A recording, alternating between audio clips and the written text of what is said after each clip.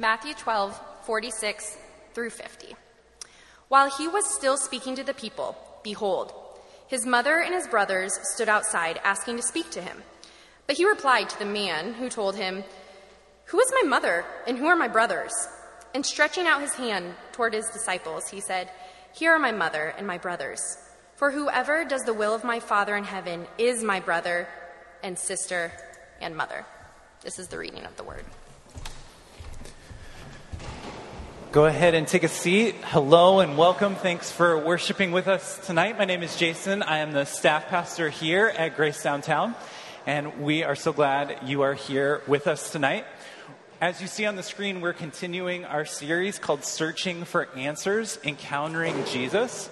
And the big idea for this series is that life has lots of questions, and that those questions can be answered with a true encounter with Jesus. And as we open up the scriptures, what we are seeing is historical accounts, true accounts of men and women that had an encounter with God in the flesh, this man named Jesus. Tonight, our hope and our prayer for you is not only that you would learn about these folks' encounter with Jesus, but that you would have an encounter with Jesus yourself. Tonight, we see Jesus' encounter with his own family. What was your family of origin like? The family that you grew up in? What are the things that you explicitly were taught? What are the things that you implicitly learned just by being in the family? What was the tone, the undercurrent that was taking place in your home that maybe you weren't even aware of at the time? The holidays are coming up. It makes us think about the traditions that we had as a family. What traditions were a part of your family around the holiday season? No matter what family we come from, it's a mixed bag of some things that point us to God and some things that maybe don't point us to God. But ultimately, we're going to take a look at the question tonight of where we truly belong. We're going to try to answer the question, where do I belong? Because the fact of the matter is we all want to belong to something. Even a countercultural movement becomes a culture of its own. Even an anti-establishment movement becomes an established movement. We look for belonging in so many places. We look for identity, you could say, in so many places. Our prayer and our belief tonight is that you can really only find this sense of belonging in the family of God. Would you pray with me as we get started tonight? Father, we look to you. God, we thank you that you have not been silent, but you have spoken through your word and through your spirit and through your people. And God, we want to hear from you now. God, I pray that you would speak to each one here. God, you know their stories, you know their name, you know what family they come from. God, you know where we have looked for belonging and identity in the wrong places. God, you know each one, and I pray, I would desire that you would speak to each one. And God, I believe that's your desire tonight, to speak to each one here. God, I pray that you would take my humble words and use them for something greater. God, speak to us now. In Jesus' name we pray. Amen. If you haven't already, you can turn with me to Matthew 12, where we see this passage. We'll review it here for a moment and then make some application. In Matthew 12:46 through 50, Jesus, as he does so many times, is teaching the people. He's teaching about the kingdom of God. He's teaching about the commands of God. He is teaching about the new commands that he is giving. He is teaching the people about a lot of different things. And someone comes to him and says, "Jesus, your mother and your brothers." Remember, Jesus is fully God, but he's also fully man. He has a family. And someone comes to Jesus and says, "Jesus, your family wants to speak with you. Your family is waiting for you." And Jesus points to the disciples, points to his followers, points to those he is teaching that are not biologically related to him, and says, "This is my family. This is my mother. This is my brother. These are my sisters. This is my family." And he makes his own family wait. When I first ran across this passage and a book called Cost of Discipleship by Dietrich Bonhoeffer, this one concept was the one that tripped me up the most. I grew up in the church, and I grew up hearing how important the biological family is. And this seemed like Jesus, God in the flesh, was being disrespectful to his mother and to his brothers. It doesn't seem like something that Jesus would do. So before we can move forward, where we're headed tonight is looking at what the family of God is. But before we can do that, we need to answer this question: what is Jesus saying here? Well, 3 quick things that I believe Jesus is talking about in this passage. First, Jesus is not demeaning the biological family. And how do we know that's true? Well, from the whole testimony of Scripture. In 3 chapters later in Matthew 15, Jesus actually quotes Isaiah and utters the words that we've probably heard before. These people honor me with their lips, but their hearts are far from me. He is speaking of the Pharisees, who not only taught the people God's law, but they added to God's law and added more laws for the people to live out and obey. And Jesus says that the Pharisees are teaching people to follow the law even when it causes them to not honor their father and their mother. And Jesus tells them, not only are your lips honoring me, but your hearts are far from me. He says, you should even set aside the law because there's a greater law of God that says honor your father and mother. So honoring father and mother and family is something that Jesus takes seriously. We even see Jesus, one of his last instructions to his disciples is from the cross as he's going to his death. And he tells the disciples to take care of his mother as he's going to his death. So we can see that the biological family is important to Jesus. So he is not demeaning the biological family. The second thing that Jesus is talking about in this passage is the cost of discipleship. The cost of discipleship. A few chapters later in Matthew 16, Jesus told his disciples, if anyone would come after me, let him deny himself, take up his cross, and follow me. For whoever would save his life will lose it, but whoever loses his life for my sake will find it. Jesus is saying a number of things here. One, he is saying that in order to follow him, we will have to set aside our preconceived notions of what true life really is, what true belonging really is, what is most important. We may have to lose that in order to find true life. We look for our sense of belonging, our sense of identity in all kinds of places, and Jesus says you may have to leave that behind to understand the call to discipleship and the new family that I am building. Jesus is also saying, I have a better and more perfect family that I have prepared for you. And lastly, he is telling us, just rubber meets the road, that some of you, it will cost you your family in order to follow Jesus.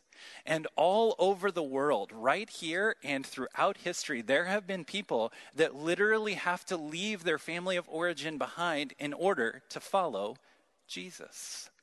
Either that's what it takes to obey him, or they are put out of their family of origin because they claim the name of Jesus. Some have left father and mother. Some have left the city, the town, the country, the continent that they are from in order to follow Jesus. Here Jesus is talking about the reality of the cost of discipleship. But he is also telling us that when we put those things aside, he has true life in store for us. And that's the third thing. Jesus is making a new family. Jesus is forming a new family with a stronger tie than biology or blood or the house we grew up in could ever give us. What Jesus is saying here, that if you are in Christ, if his Spirit lives inside of you, if your sins have been paid for by Jesus' finished work on the cross, you have more in common with the people in this room that can claim the same than your very family.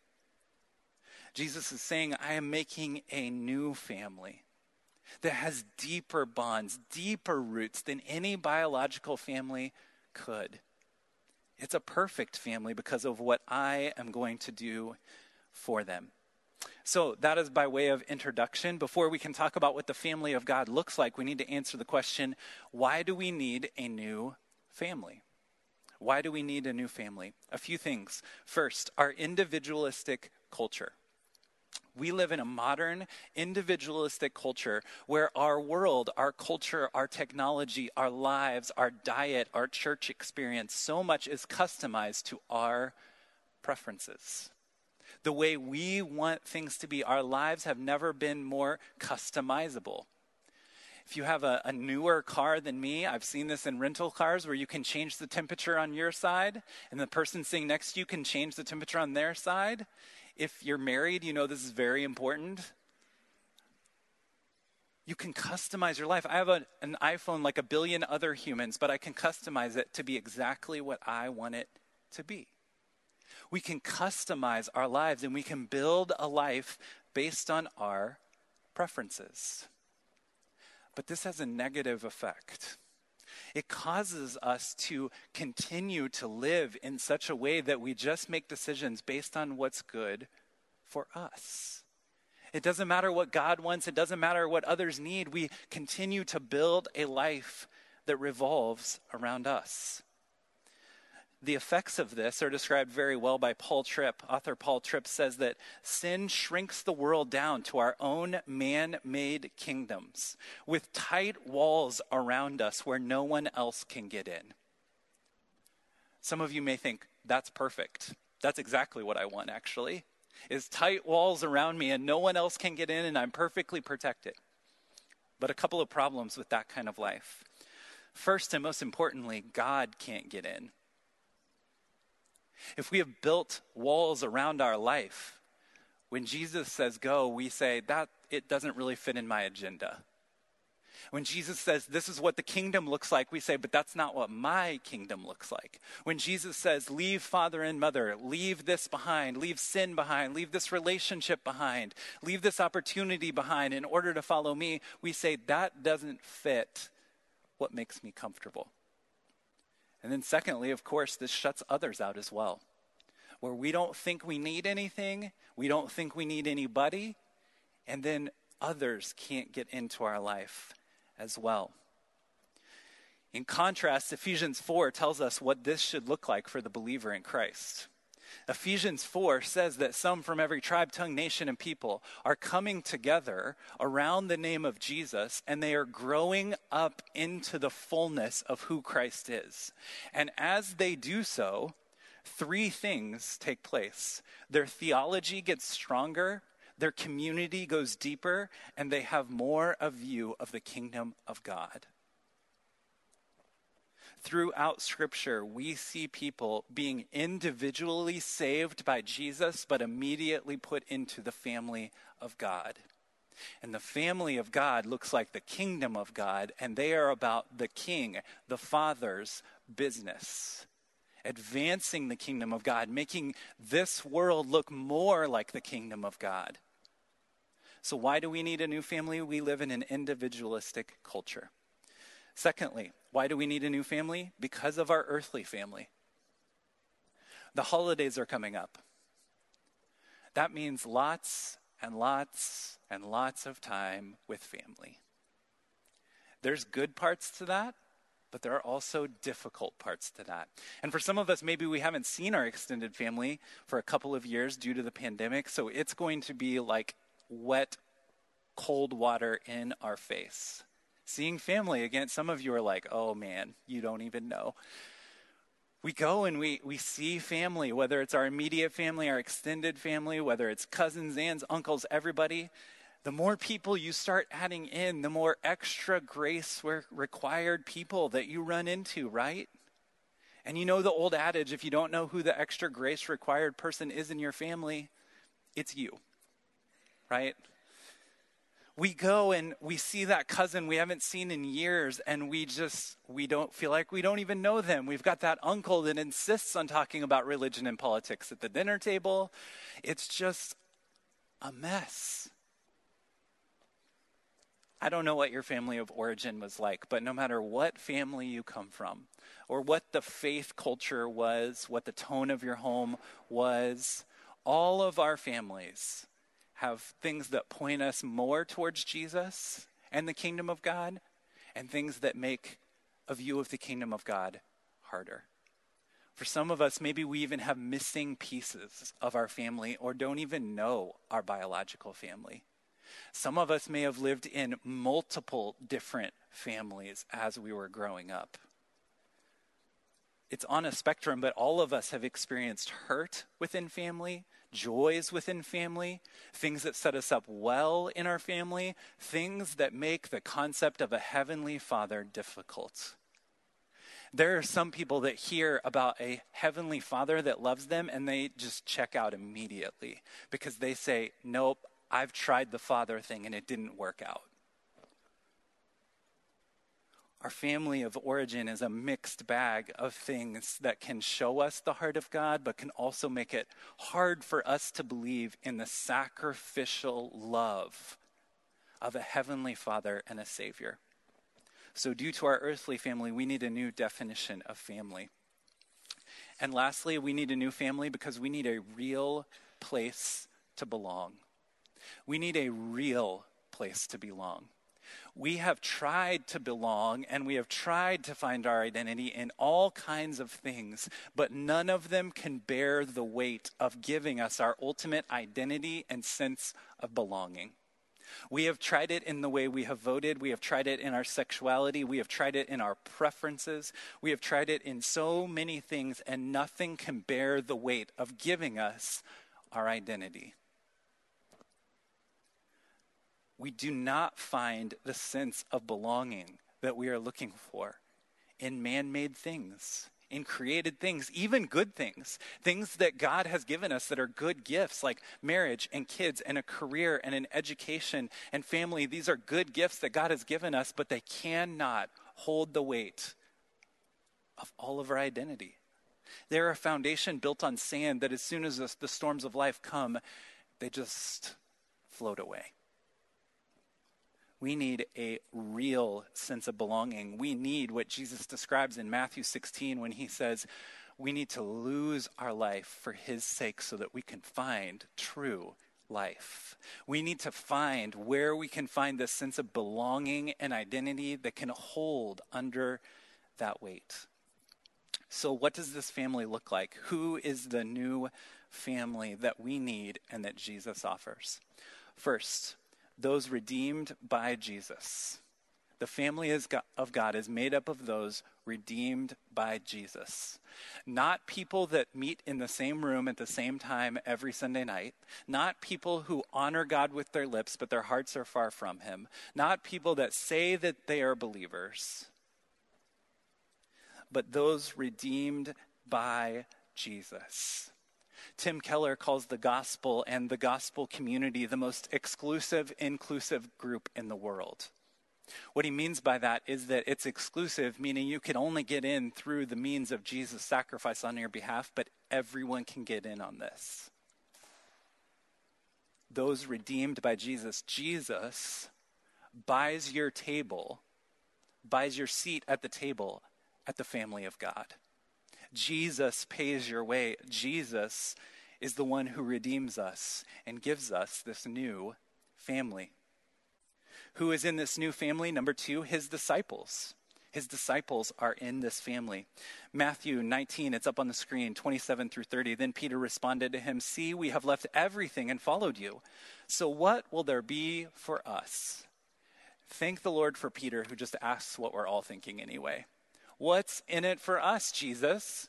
You said to cast aside everything and leave our family and leave our town and leave our career in order to follow you. What's in it for us? Jesus' answer in verse 28, Jesus said to them, "Truly I tell you, in the renewal of all things, when the Son of Man sits on his glorious throne, you who have followed me will also sit on 12 thrones, judging the 12 tribes of Israel. And everyone who has left houses or brothers or sisters or father or mother or children or fields because of my name will receive 100 times more and will inherit eternal life. But many who are first will be last, and the last first." The family of God is made up of those that are truly following Jesus, that have counted the cost and left everything else behind. The world's definition of success, the world's definition of life, possibly even father and mother, in order to follow Jesus. Once again, this is a far cry from just everyone meeting in the same building once a week. This is those who have said, I am about God's kingdom purposes. I am a disciple of Jesus. I am going to live my life in Christ. And in order to be his disciple, number 3, the family of God is made up of those who obey God. Who does he say are his brother and sister and mother? Matthew 12:50, our verse from tonight, for whoever does the will of my Father in heaven is my brother and sister and mother. A parallel account in Luke 8:21, but he answered them, my mother and my brothers are those who hear the word of God and do it. Jesus is reminding us that his disciples do what he says because they have a new allegiance. They have a new king. They have given their lives to him, and now he calls the shots. We obey God. We do the will of the Father as Jesus' disciples. So what is the family of God? It's people redeemed by Jesus who obey God together. That's what the family of God looks like. It's those who know the will of the Father and do the will of the Father. And when they fail to do so, they have the redemption and the forgiveness and the sacrifice of Jesus credited to them as righteousness. This is what the family of God looks like. And ultimately, what is the picture that we see in God's word of this family? It's the letters of the New Testament. The letters of the New Testament. The New Testament is made up of the first 4 Gospels, Matthew, Mark, Luke, and John, that tell us the story of Jesus' life, ministry, his death, his burial, his resurrection, his ascension. Then we have the Acts of the Holy Spirit, where we see the Holy Spirit fall on the church. And as the Spirit falls on the church, he sends people out to make disciples of all nations, and churches are planted all over the known world. And then pastors, disciples, apostles, even Jesus' brothers write letters to those church plants to tell them what it looks like to follow Jesus, what it looks like to be his good news people. So as we read the New Testament, as we study Philippians this winter as a church, which is going to start the day after Christmas, we are going to dive deep into what does it look like to be the family of God together? What does it look like to have our true identity found in Jesus? And what does it look like when a bunch of people do that together? I could have picked many examples, but I chose one from Ephesians. Please turn with me to Ephesians chapter 4 to see what the family of God looks like in action.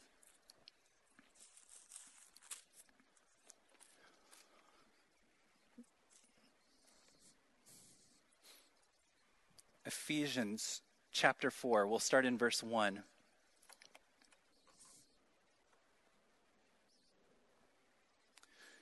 This is the Apostle Paul writing to the church in Ephesus. Verse 1, I therefore, a prisoner of the Lord, urge you to walk in a manner worthy of the calling to which you have been called, with all humility and gentleness, with patience, bearing with one another in love, eager to maintain the unity of the Spirit in the bond of peace. Doesn't that sound great? Imagine your Thanksgiving family table if it was characterized like this. Imagine your household if it was characterized by these qualities. Imagine your community group. Imagine this church. Imagine our world if someone looked from the outside and saw humility, gentleness, patience, bearing with one another, eager to maintain the unity of the Spirit in the bond of peace. Imagine if the outside world looked in at the church and saw that, instead of Christians fighting about politics on Facebook. So how are we going to do it? Verse 4. There is one body, one Spirit, just as you were called to one hope that belongs to your call, one Lord, one faith, one baptism, one God and Father of all, who is over all and through all and in all. We can display these fruits of the Spirit of God when we recognize that we are one because of what Christ has done. We are baptized into one family, not because we all look the same or speak the same language or vote the same way or talk the same way or dress the same way or have the same socioeconomic status. We are baptized into one church with Jesus as the head. This is what the family of God looks like. And the Spirit of the living God is in all, doing a work in and through each one of us. Before we conclude the sermon, I have one more point, but I want to take a pause here and talk to you, Grace Downtown. I preached this morning in North Liberty. I did not do this little aside. This is just your pastor speaking with you, just kind of a pastoral word. As we talk about family, as we talk about biological family, as we talk about spiritual family, this is an application of this text that I think is important for specifically us here at Grace Downtown. 50% of Grace Downtown is married and 50% is not.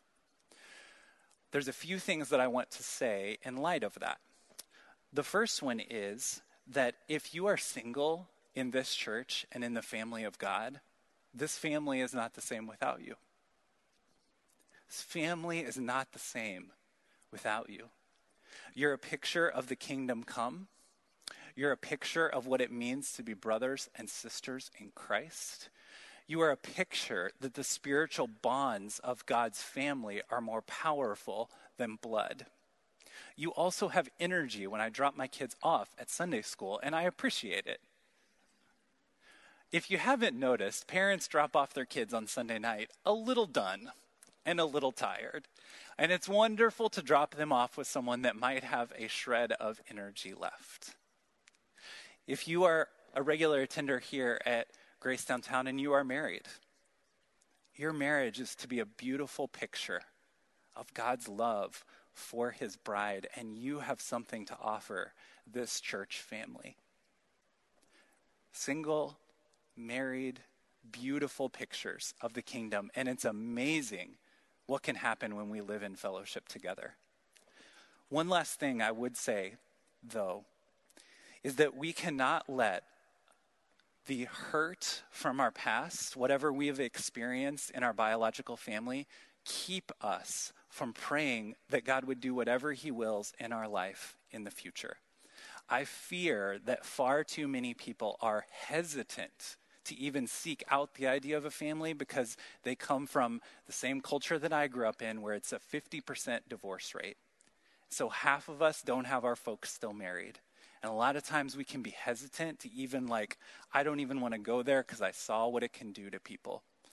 That is also something that may be holding us back from what God may want to do in our lives as well. So don't let your brokenness, don't let your hurt keep you from whatever God has for you, single or married. Back to the sermon. Number 5. Who is this new family? In this new family, Christ is the head.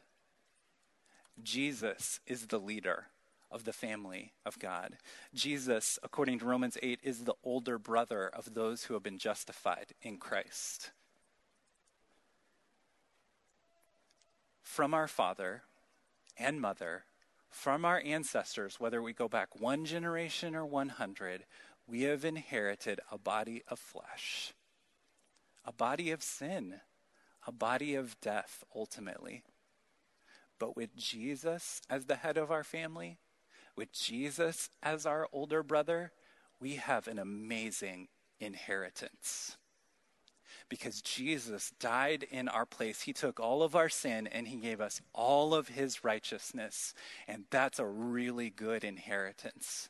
And Romans 8 tells us because we are justified, and because Jesus was justified, we will be sanctified. And just as he sits in glory, we will sit in glory. Because he is the head of our family. No longer is our earthly father determinative of our life, but our heavenly Father is, because of what Jesus has done for you. So you are welcome at the table of the family of God, not because of anything you have to offer, but because of what Jesus has done for you. I want to ask you to consider joining the family of God. Maybe you have been here before, maybe you haven't. Maybe you have considered Christianity before. Maybe you haven't. Maybe you've been a church attender. Maybe you've read your Bible a few times. Maybe you've thought you were a Christian at some point, but right here, right now, you're just not sure. I want to invite you to join the family of God. I'm not asking you to become a member of this church. That might be an outflow. That might be a down the road thing, but I'm asking right now for you to consider belonging to the family of God. And just as I said earlier, anybody can get in. Don't wait to clean up your act. Don't wait until you've all got it figured out. Don't wait until you stop sinning, because you're not. Jesus is our older brother. Jesus is the one that gives us an inheritance. Jesus is the one that bought our seat at the table. So come to him. Come and belong to something where you can find true belonging, true identity, something that is deeper than blood. Come join the family of God. We are a mess, but we have a great Savior. Would you pray with me?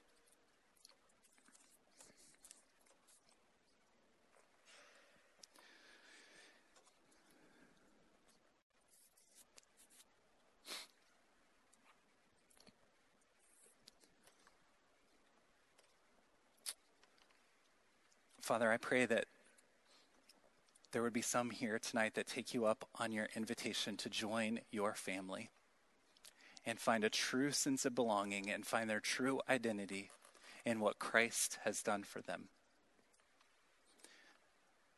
God, if we are already in the family of God, God, I pray that we would act like the family of God in the way we treat one another, in the way we love the world outside ourselves, outside of these walls. God, I pray that we would feel our sense of belonging and we would remember the good news of the gospel. That we would believe it and extend it to others. I pray that we would provide a sense of belonging and a sense of care to those in our life, family, not family, in the church, not in the church. I pray that we would be a picture of the kingdom as we love one another for Jesus' sake.